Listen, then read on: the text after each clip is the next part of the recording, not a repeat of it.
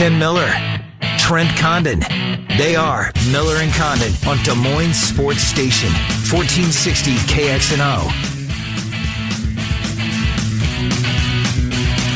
All right, good morning, everybody, and welcome in. It's Miller and Condon on Des Moines Sports Station, 1460 KXNO. Welcome to the calm before, the next storm.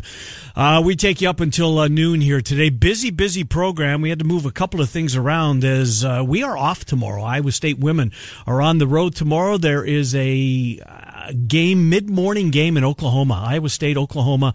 It's one of those school trip days.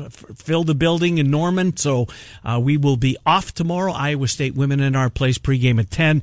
I believe tip-off is set for 10:30. So we will move some things around. John Walters coming up here in about 20 minutes. We will preview tonight's tilt between Iowa State and Baylor. It's scheduled to tip at 8 o'clock. If you can't be in front of your TV, you can hear the game down the hall on 100.3 The Bus. Likewise, the Hawks tip tonight. Maryland, I got that mixed up. Hawks, Maryland, 7. 7, correct. Iowa State, 8 scheduled, but regardless, the Iowa State game is on the bus. We do know that the Hawks play on WHO, 1040 WHO. That game tips at 7. And that's not all. Your first place Drake Bulldogs. What's their tip time? 7 o'clock. 6, too bad. Yeah. I can't have everything, right? Can't have everything, but the Doggies against a Bradley team that's playing well. Okay. Won 7 out of their last 9, 4 road victories in Are those they 7. in that that jumble with Yes, the Panthers? The next tier. The next tier. Tier 2. With how many teams? 1, 2, 3, 4 teams at 7 and 7. So, yeah, big spot tonight. Yes, absolutely. Big spot tonight, Bradley and Drake. And I told you when I went to the UNI Drake game, a little over a week ago. Yeah, a week ago from Saturday. And they had the one beer line, and it was long.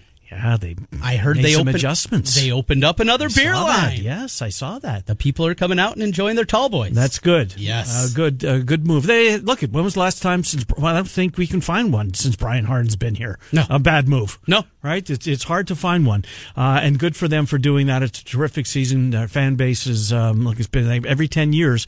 Well, they had to wait a long time, and then they had that 10-year, that 1 year, 7 and 8, and getting a little payback here this year. It's been fun for the Doggies. So it's going to be terrific basketball, hopefully, in our state tonight. It was a perfect weekend. Let's see if they can duplicate that here on a Tuesday night. But Maryland's going to be difficult. Baylor is outmanned, undermanned, a lot of injuries.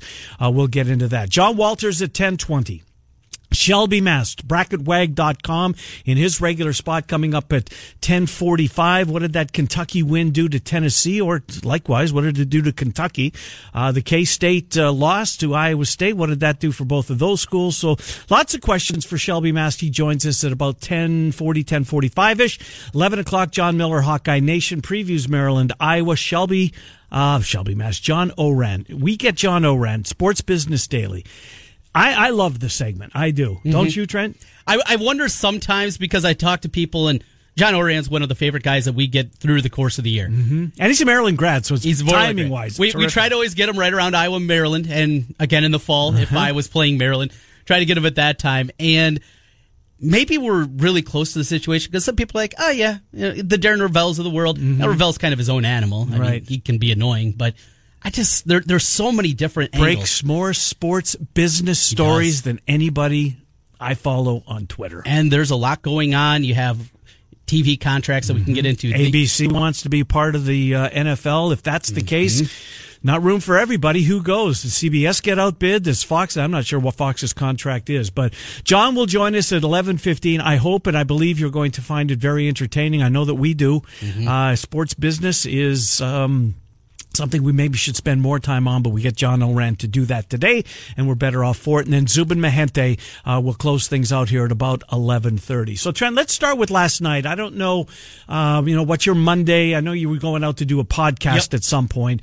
Virginia Tech was an entertaining basketball game for one reason. Virginia let them stick around, not purposely, but Virginia was un-Virginia-like, undisciplined, turned the ball over.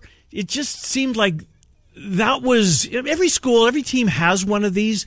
They just have so much talent that they're able to overcome it. They're on the road, in-state rival, yada, yada, yada.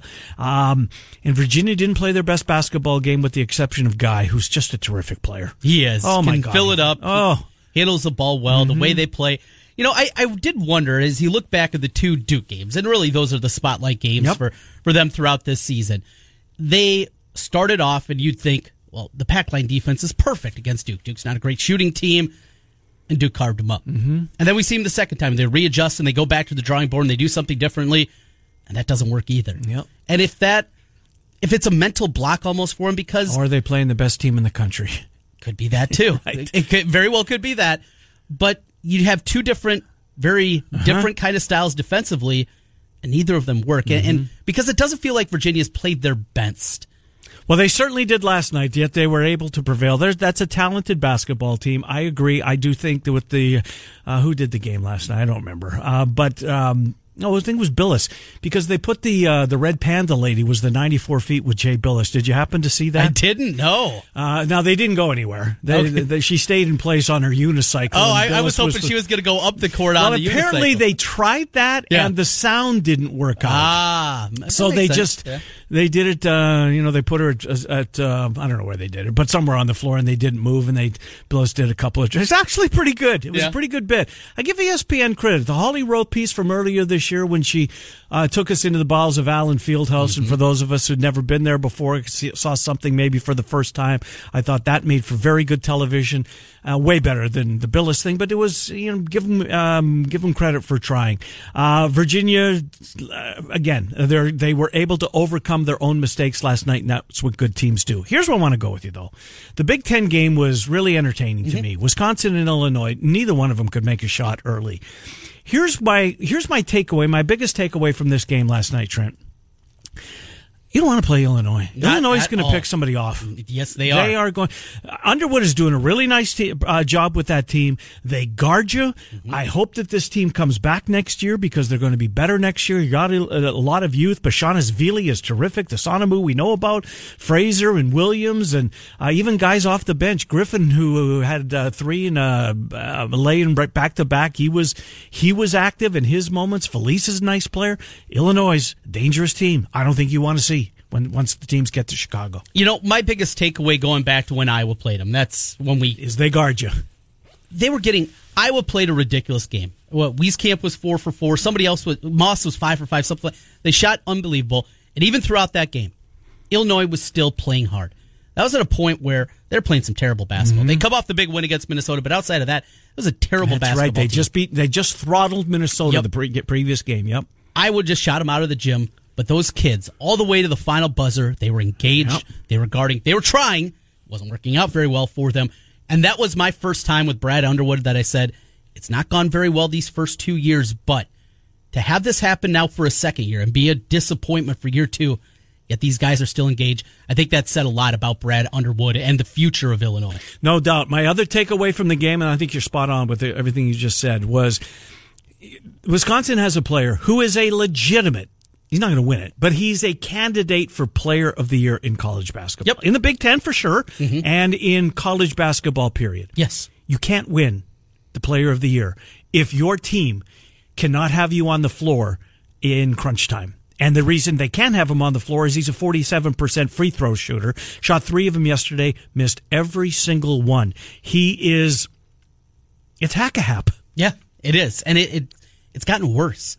And he's such a threat at both ends of the floor, Trent, but as soon as he touches the ball, whoever's closest to him is going to foul him. A couple weeks ago, Beilein got in trouble doing that because he didn't have the ball. He just fouled him without the ball. You can't do that in college basketball. Right. So I was looking at his numbers. His freshman year, he was a good free throw shooter. Was for a big he? guy. 65%. Yeah, it's time for that. And I heard he had made something like 10 of his first of 11 that year. And then since then, it's just fallen off. It's fallen off. He went back this year, this summer, redid his stroke at the free throw line, everything that he went through, kind of getting ready for it, 2 bounces and a spin, whatever it is. And then he went away from it. He missed a couple in the first couple of games and decided to go back to his old form. And now, speaking of mental blocks, I mentioned the Virginia mental block. Right. This is completely different. This guy is too talented. He is. To not be able to make free throws. No, he's such a smart basketball player. He is a massive threat. Yet they have no choice but to keep him on the bench in the final 3 minutes of the. I think he went to the bench. I'm trying to think, Trent, maybe 4.5 minutes left in the basketball game and did not see the floor again. And it's close at this point. It's really close at this point. Now, Davison, boy, you want him on your team, but boy, you can't stand him if he's not. He is such a punk. He is a punk. Yes. Absolutely well put. That's the word I thought last night when I was watching the game. Boy, he gets away with stuff too. He really and truly does. Yeah, I don't like those kind of players. I go back to Aaron White, who's between the years as smart as anybody. Well, Nicholas Baer now. But the histrionics that went along with Aaron White's are too good for that. Davis is not Aaron White good. No.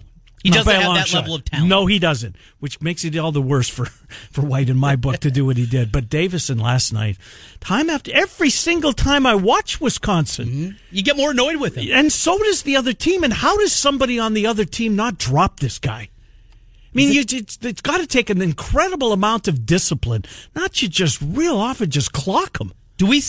Have we seen a fight in college basketball this year? At all recently? I can't think of anything. I mean, you talk about how different the NBA and college basketball is. Right. That's one component. I don't want to see a fight in college No, basketball. not at all. But you figure at some point somebody is going to do that. And if it is, it's going to be this kid. Right. He'd be in the middle Grayson of it. Allen the last couple of years, and now this kid, Davison. He's a nice player. He was really, really important down the stretch for this Wisconsin team. Got some whistles his way, but boy, oh boy, you just can't stand watching him. Quick aside here as I was looking at Hap's numbers. So this year, from the free throw line, 43.4%. So it's even worse. I thought it was 47. 43.4 after last night's game. In conference play, 22 for 66. That's crazy. I can do that, Osage That's math. a third. That's a third. 22 of 66 in conference play. And this guy is getting legitimate conversation for Player of the Year in conference for sure. And there's some buzz out there, but he's not going to win. You can't win either if you can't be on the floor at the most important time of the game. And if they didn't have Reavers, he's good, isn't he? They'd be in big trouble. Yes, he's a block party. He is something to watch. I like this kid's game. He's come a long way. And Iverson's got some ups. Yes, he does. I mean, he can really get up. He had a dunk in that game last night. It's about all the place went crazy. Duncan at the defensive end of the floor too. He intimidates some shots. Yeah, that's a good point. And Trice is the one guy that can create his own shot. This is a good team. They are a good team. Although last night, Trent, honestly, I thought Illinois was going to win the basketball game. I did too. I was right there with you. I thought, that the talking points today when we reconvened here at 10 o'clock this morning, we would be talking, at least at some point, about, boy, oh boy, Illinois picks off Wisconsin, opening the door. If Iowa can beat Maryland tonight, that double bye, very much in play. And if you're Iowa, is. You don't want to drop down to the 8-9 game and see Illinois on the other side, or them be the 11 or the 6. The importance of this game. It's huge. That double bye is still a real possibility. See, I don't think we're giving Illinois too much credit. I don't. If you watch that game, if you watched Illinois, this is a team that's better than their record. They were bad early, but these kids are starting to grow up. They guard you. Yes. Defensively, for the longest time, it was Iowa and Illinois by far the worst defensive teams in the Big Ten. It wasn't close. They've moved up. In fact, I think they were in the 120s in defensive efficiency. You're talking about Illinois? Illinois. They're up to 65th. Yeah. To do that during conference play says a lot. Yep, it does. Underwood can coach. We saw that at Oklahoma State. Yeah. Dude knows how to coach. Stephen F. Austin before that. Remember Stephen F. Austin, that bearded guy they had? Yeah. I don't remember his name, but I remember who you're talking about. Hey, here's the other thing. We're going to get to John Walters 5 minutes. I'm surprised, or maybe, I am surprised, that the national media is trying to not make a story, but doesn't understand the Fred Hoiberg back in Ames and Steve Prohm rolling out the red carpet and giving him an opportunity to talk to the team. His freaking jersey's hanging in the rafters. Good for Steve Prohm for doing it. That there were more national basketball guys.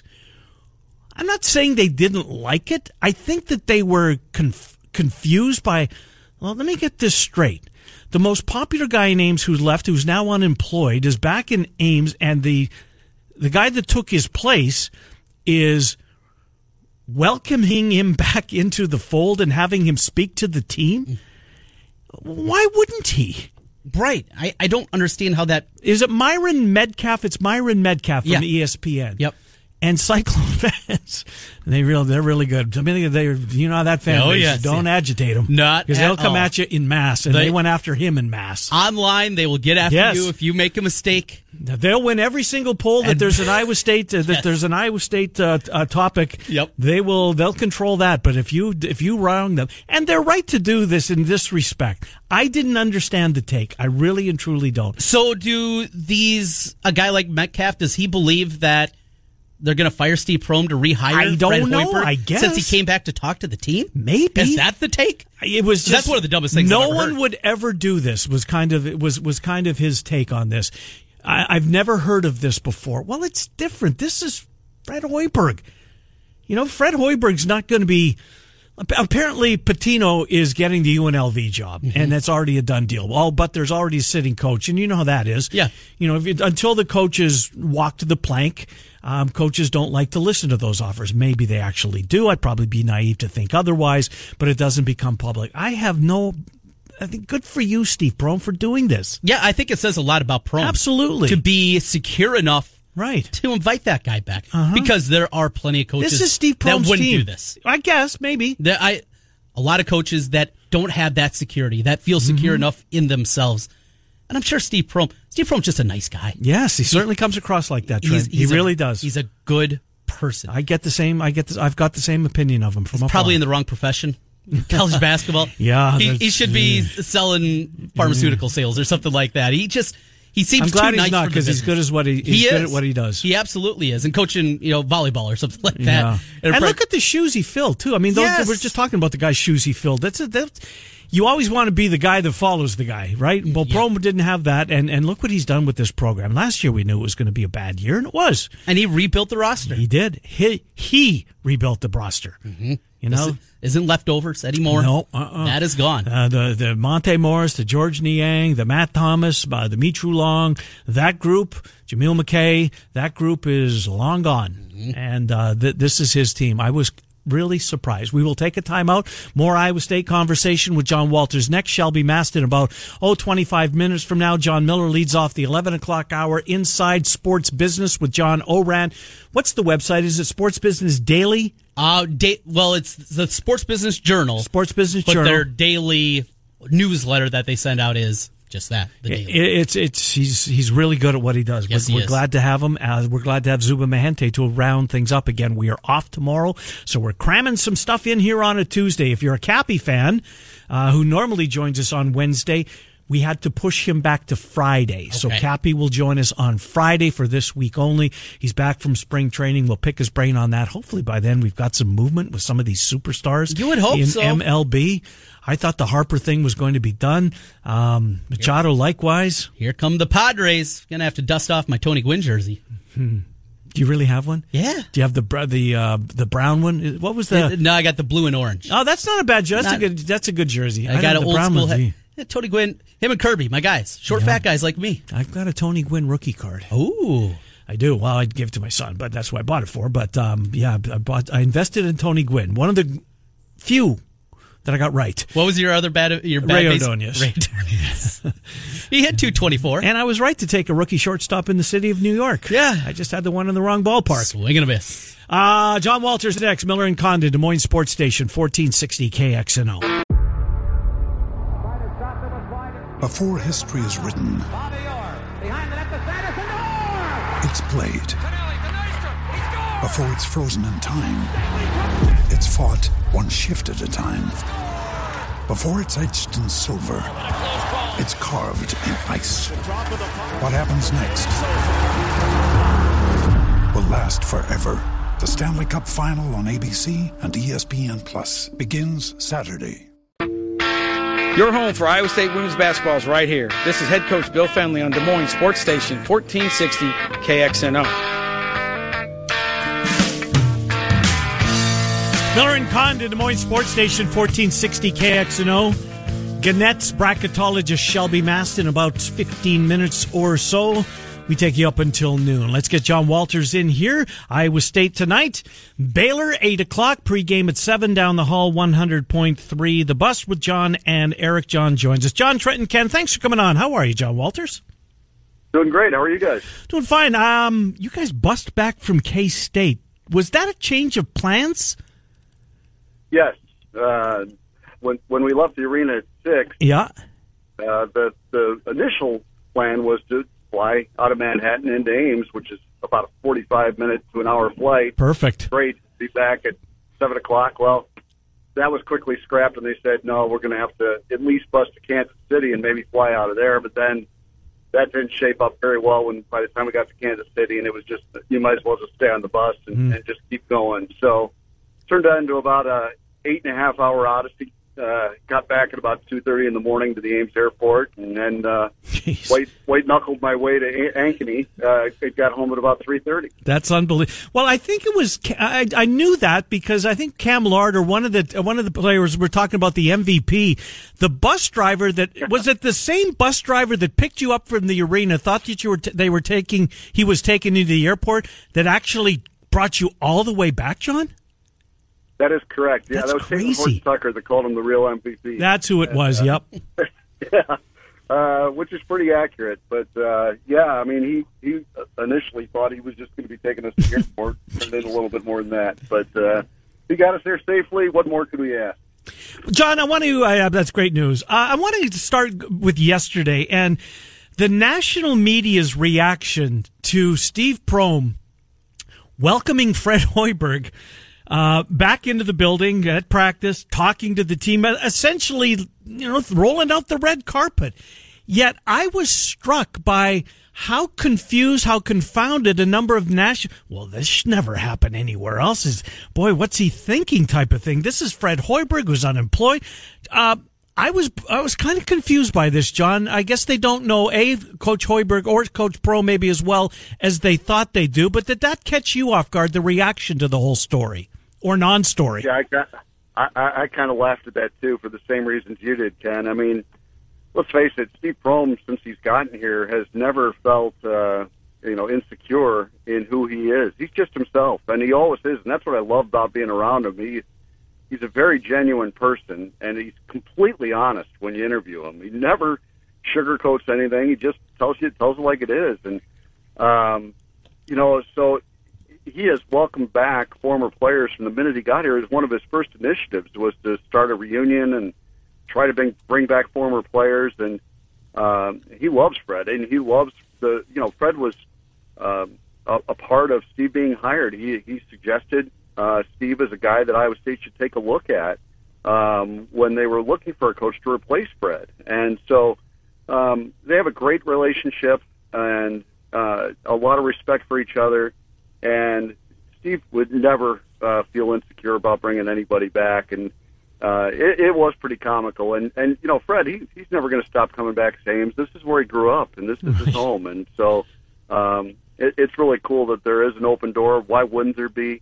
You've got a guy whose number is up there in the banner, right, in the rafters. You want that guy coming back and speaking to your team and being a positive influence on your program. So I thought it was great. John, as you know, I'm a bit of a degenerate. What's the favorite for next year? Fred Hoiberg's coaching in college or the NBA? Well, I hope you can end it with coaching. I hope he is coaching. I don't think he really wants to be in a front office position right now, although I think he certainly could do that. But I think he still has the itch to coach, and I hope he gets that opportunity. I think he will. I hope, for his sake, if he prefer to be in the NBA, that it's in the NBA. And, it wouldn't be the first time that a guy got a second opportunity within that league, or a third opportunity, or a fourth opportunity. So, it just is, it's sometimes just finding the right fit. I mean, Fred, if he had gone to Golden State, with all that talent there, they'd be talking about what a tremendous transition he made to the NBA game, and how he's one of the best coaches in the NBA. I don't have any doubt about that. And so I think with another opportunity and a new roster and a new fresh start, that he could have a lot of success somewhere. And I hope he is coaching in the NBA somewhere. But if not, he's great for college basketball, and it would be great to have him back at this level too. John, we'll go back to last week prior to the K-State game, which was a huge road win for Iowa State, picking off a ranked team and doing so on the road. And I know you have an opportunity to go to practice when your schedule permits. Did you notice a difference in practice going back to last week prior to the K-State game? Maybe more focus, or Coach Prohm not lighting him up, but reminding him what it takes, or maybe he did light him up. What was practice like, John? Do you can you share some light? You know, I'm going to admit that I'm not smart enough to recognize, and through the years I've been fooled way too many times into thinking, hey, this team really looks ready. It's like the pitcher warming up at the bullpen that says, I've got my best stuff, and then goes out there and just gets lit up. And, you know, Coach Prohm kind of alluded to that after the game. I talked to him about it. He says, you really don't know sometimes, you know, and I got the feeling they didn't practice particularly well during the week. But, you know, I think one thing is that he could tell when they got to Manhattan and they practiced there and they were ready to play on game day that they were ready. And I think that this team has shown a remarkable ability to kind of when the deck is stacked against them, find a way to dig down and really play their very best basketball. And it's happened time and time again this year. I mean, look back to that stretch when they were going to Ole Miss, where they went to Texas Tech, Ole Miss, they had Kansas on the road in there. They had that 4-game stretch that everybody thought, man, if they could at least split those 4 games, it's about the only way they're going to save their season, because they were 2-2 going into that. And then they ended up winning 3 of 4, you know, and big road wins at Texas Tech and Ole Miss. So I think when these guys have been in those situations before, they've really risen to that occasion, and it just shows what they're capable of. But, you know, when you have guys making 14 threes, and you have Taylor Horton-Tucker and Lindell Wigginton hot on the same night, and then, as you mentioned, Ken, just a real bounce in their step. I thought they played really hard. They got after it. They got after the boards. They were really good defensively. You know, it adds up to the team that can really beat anybody in college basketball, and it so happened that night it was K-State, and I think around the country a lot of people were watching that game saying, you know, if K-State wins this thing, the conference race is pretty much done. Yep. But Iowa State not only put themselves back in the conference race, they put the whole league, the top half of the league, back into the race as well. Including Kansas, but we'll leave that to the side. Sadly, yeah. Yes. So, yeah. You know, Mariel Shayok seems to be maybe struggling a bit with the jumper, but so impressed what he did Saturday. 10 rebounds. I mean, 10 rebounds out of a guard. Impressive. And he's been doing more than just being a scorer. He had 5 assists against Oklahoma. Good to see. And I mean, I think that goes a step in step with a senior leader. You might be struggling with a part of your game, but you're going to find other ways to help the team. Yeah, and he's going to continue to take shots too, and they want him to, because he takes good shots. He doesn't take forced shots. And there's been games where he's struggled to shoot it, and at the end of the game, he's still risen up and made big plays. And Kansas State was another example of that. His drive and three-point play was really the backbreaker for Kansas State in that game. And if you go back to the Texas game at home, he had a deal breaker there with about 25 seconds to go to put him up 5 and make it a 2-possession game. At Oklahoma, he had big shots late on a night where he hadn't had a particularly big offensive night. So, you know, he never loses his confidence, and they don't lose their confidence in him. It's one of the things I love about Coach Prohm. I heard him interviewed this week where he talked about just not trying to overcoach guys and have them look into the bench, concerned that if they miss a shot, they're going to be coming right back out. You have to give them a little bit of freedom.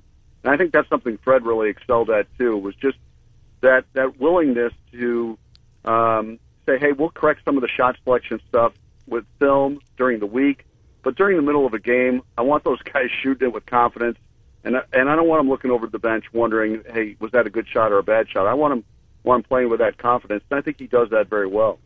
John Walters with Miller and Condon on Des Moines Sports Station 1460 KXNO. John, any update on Mason and McClure? Both of them missed their last game. I think it was Texas Tech that handed it to him. Mason, grad transfers, had a really nice year. McClure, senior leadership, he's averaging about 10. Any update on those two, John? I'm still in the dark as to whether or not they're going to play tonight or not. Coach Prohm thinks maybe Mason would be more likely to go up to 2. I mean, a guy that scored 40 against TCU this season, he's had a tremendous year. I thought he was playing at a first-team all-conference type level when he got hurt, and it's a shame because the guy has had a litany of injuries throughout his career. I mean, he played 1 game over his final 2 years at Yale because of injuries. Wow. And so, you know, it's amazing what Scott Drew did with that team when they lost Tristan Clark, which was in the Iowa State game, the first meeting. By far their best player, everybody thought, going into the season. And when that injury happened, a lot of people, myself included, really thought, okay, they're done. Then they went out and won 6 games in a row and reinvented their team and started playing small ball, and he's done a great job with that team. But, yeah, when you start adding McClure and Mason into the mix, now your top 3 scorers are all out. They've struggled a little bit with that of late, but I don't think the injuries are major injuries, so I'm sure they're hoping to get them back, if not tonight, then later on this week. But I still think this is an NCAA tournament team. I think they are the most unpredictable team in the Big 12, and you better be ready, because as we found out with TCU, if you give them a little daylight, that they're certainly capable of delivering a knockout punch. Speaking of injuries, John, were you surprised, being at floor level and seeing Dean Wade leave the game on Saturday, and he couldn't get back in, and he couldn't hardly walk as he stopped halfway up the floor. And then here he is in Morgantown last night. He's starting and playing 32 minutes and playing as typically Dean Wade type of game. Did that surprise you that he played as quickly as he did after what you saw Saturday? Well, and I was watching the replay of that game actually this morning, and hadn't really been paying close attention to his injury to see kind of what happened to him. But as I watched it this morning on DVR, it just looked like he kind of turned his ankle a little bit. And if it wasn't a high ankle sprain, sometimes those things hurt a lot right when it happens, but you can recover pretty quickly. But I think the other part of it is he knew how badly they needed him yesterday. I mean, West Virginia on their home floor, even though they're not having a good season, that was such an important game for Kansas State. And, he gutted it out and had a pretty good game for them. And it was actually a 42-42 game, in the second half. And they hit a 14-0 run to put it away. But that was a big, big win for Kansas State, because otherwise we're sitting here looking at, the potential for a 4-way tie for the league lead after tonight.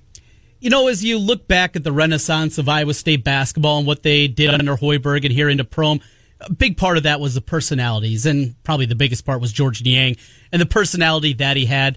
Who's the character? Who's the personality of this Iowa State basketball team? Well, that's a good question. It is. There's such different personalities. Shayok is kind of that alpha dog personality for sure. And I think, Lindell and Palin, as I mentioned, they're kind of that shot-seeking, shot-hunting type guys, which you want them to be. But I think the real quiet leader of this whole team is Nick Weiler-Babb, and it's not the super outgoing personality of a George Niang, but it's just that quiet, steady leadership, maybe more in the Monte Morris mold. And I think when you look at the end of a game, and there's Nick, he played 40 minutes against Kansas State. Right. He is that quiet, steadying influence on this basketball team from the point guard spot, which you want, and a senior.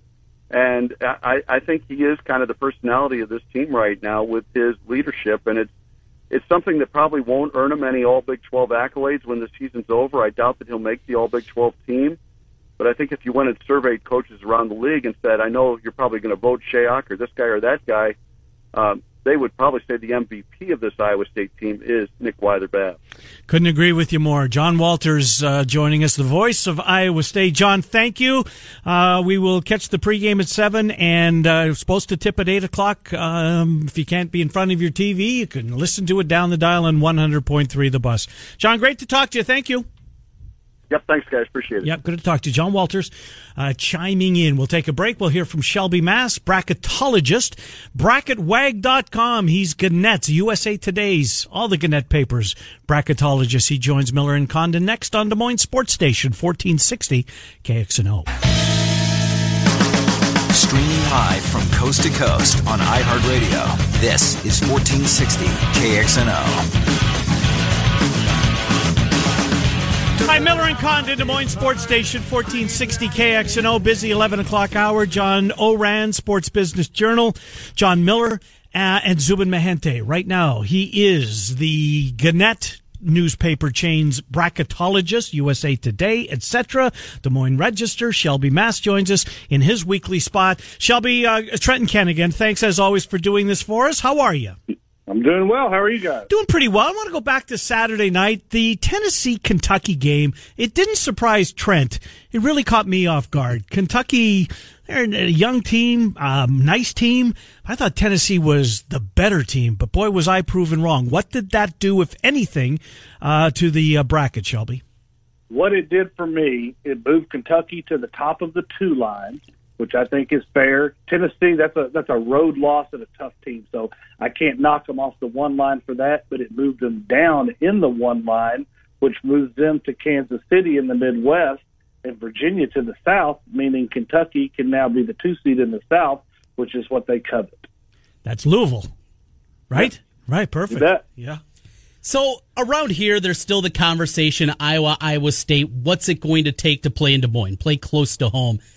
With so many teams kind of around the Midwest that unless they move their way up to a 3 or even a 2 line, that might be difficult. Its top 4 seeds are supposed to be protected, but not all those 16 teams, if you will, are going to be able to play close to home, right? That's right. Just the way they lay these out so far in advance, and they don't know who's going to be good. I mean, they have an idea coming into the year, but at that point, things are set up. You place your 1 seed in their preferred pod, then down to your 2 seeds, and then 3 and 4 seeds basically get what's left. Hopefully there's one close enough to them, but the 1 and 2 seeds come first. Michigan State, injuries are mounting up, Shelby. They've got a couple of games left at Michigan, then we've got the Big Ten tournament, etc. Is Izzo's team in peril maybe of... And right now, I think you do have them on the 2 line, and they looked like they were clearly either them or Michigan. Oh, maybe that's not fair because Purdue's good too. But to my original point, the injuries mounting up for Michigan State, jeopardy of sliding down the bracket. There is that jeopardy. The committee, if these guys are not back for the tournament, then Michigan State will be more heavily looked at with the games they played without the injured players. So if they lose 2 or 3 down the stretch here without those guys, and those guys are not coming back for the tournament, then that could slide them down to the 4 line even. I've seen things like that happen. I think Michigan State probably has enough athletes and good players that they will be able to sustain and be a 2 or a 3. But if they really kind of free fall here, then watch out. You know, the curious case in the Big Ten, as Ken mentioned, it's Michigan State. And then there's Purdue right there hanging with them, 3 losses in the loss column, seemingly tied for the lead. They struggled a lot in non-conference play, had some ugly losses. That Notre Dame loss certainly looks a lot worse than people would have thought before the season. But they turn it on here. Seating-wise, where are they sitting right now for you, and how much leeway do they have because of the the bad non-conference that they had? They've done enough to get back in the good graces of, obviously, the committee and me. I was close to having them out at one point in late December. Wow. LSU has come on strong, and they jumped ahead of Purdue to take the last spot on the 3 line. Purdue is my top 4 seed. Any slip by LSU and Purdue, as long as they keep winning, will bounce back up to that 3 line. LSU's playing very, very well right now. Purdue can get back up there possibly without LSU slipping, but I think it's going to be tough. Shelby Mast, bracketwag.com is our guest. Shelby, I know that it's more than just one game. That just depends on who's above them and who's below them in the bracket, but you've got a couple of 6 seeds in your bracket, Iowa and Maryland. They collide tonight in Iowa City. What is the result of this game going to do? Not knowing, as we sit here right now at 10 minutes before 11, what other kind of carnage may happen tonight, but is the loser or the winner of this game got a chance to move up or down? I think Maryland would have the better chance to move up because it's a road game. Iowa's supposed to win their games at home, so if they win, they probably stay right where they are. They could move up to my top 6 seed ahead of Virginia Tech, who lost last night to Virginia, but it's just depends on how the game plays out. Maryland, if they lose, I don't see them falling. That's a game they're probably supposed to lose. You go on the road in your conference and play a good team, you're not expected to win that.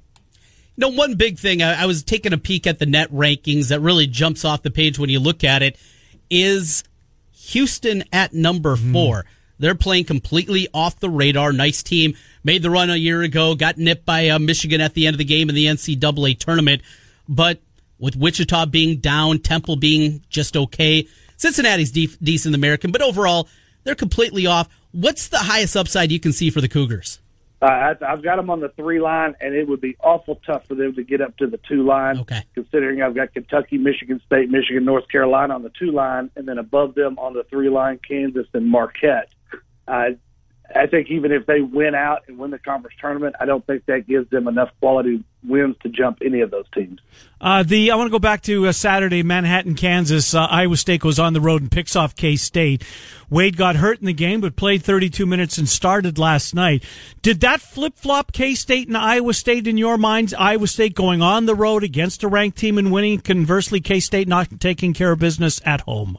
Yeah, they were very, very close. I had Kansas State on the 4 line as my last 4 seed and Iowa State as my top 5 seed. So that was an easy switch right there. And Kansas State, I dropped them a little bit more since it was a home game. I put them down to my 3rd 5 seed, but I'm comfortable with Iowa State on the 4 line right now. I know a lot of Iowa fans aren't real happy with me, but that's the way the committee had it a couple weeks ago, and that's nothing big has changed. Another one in the difference between the old system with the RPI and the net system, and that's NC State. A middling team, they're okay. If RPI was still, they wouldn't even be close to the bracket, though. Their RPI is 99th. Yet they're 32nd in the net. Help us out here, Shelby, with this new net system, how the discrepancy can be that large, 99 in the RPI, 32 in net. What the committee is supposed to look at is Division I games only. That factors into the record that is used in the net formula as it did with RPI. But what is helping these teams like NC State with the net formula is all the efficiency ratings that are in there, and they don't remove the Division II games. Early in the season, we saw teams, granted it was early, there wasn't a whole lot of sample size of games, but we would see teams that beat a Division II team by 40 points, and they would jump up 20 spots in the net. Well, that lets you know that those Division II games are counting. So what North Carolina State has done is played the second worst schedule in the country, 352 out of 353. They beat about 8 teams that were ranked 300 or worse, and they beat them bad. So their efficiency numbers look fantastic. Great on offense, great on defense. That has helped boost their ranking, and I really hope the committee does something to kind of put a stop to that, because you may end up seeing the end of Power 5 schools playing mid-majors when all they got to do is schedule 5 or 6 games against very low-end teams on their home court and win by 40, and you're going to be okay. Nobody wants to see that. I'm with you, Shelby. That's interesting. Shelby, last thing for you. Kansas is a 3. They're the highest seeded for you, a Big 12 team at this point. Iowa State's the 4, as we talked about. Where is Kansas on your 3? Are they close to the 2 line? They are. They're my top 3. Top 3, that's what I wondered. Yeah, they could get up to the 2 line. I think they've got enough negative going for them right now with injury issues. They seem to be playing a little bit better, but I think those teams that I got on the 2 line are pretty firm right there. It's going to take one of them, and I'm looking at Michigan State with their injury issues. One of them to lose a few games, and Kansas to go on a streak here to flip-flop them. I don't know. I don't think realistically North Carolina, Michigan, or Kentucky are going to do anything to fall from the 2 line. In North Carolina, Duke tomorrow night. How will that factor in potentially? I don't think it's going to factor in too much. Me being a Duke fan, I'm already getting a little nervous about it, but I'm excited for it. But as far as seeding goes, it could move North Carolina up on the 2 line. Possibly. I don't know if it would move Duke down with a loss, because North Carolina's a good team. Yep. No shame in losing to them. But it opens the door for somebody else, maybe Virginia or Tennessee or Gonzaga, to possibly get the overall number 1 seed. But there's still a lot more would have to happen. Shelby Mast, bracketwag.com, bracketwag.com. You can read him in all the Gannett papers. He's Gannett's bracketologist. We're fortunate to have him, and we'll talk to you in a week's time. Thank you, Shelby. Appreciate it. You bet, guys. Thanks for having me. Good to talk to you. Shelby Mast, bracketwag.com, bracketwag.com. Busy 11 o'clock hour. John Miller, HawkeyeNation.com. John Orand, Sports Business Journal. Zubin Mahente at 11:30. Miller and Condon take you till noon on Des Moines Sports Station, 1460 KXNO.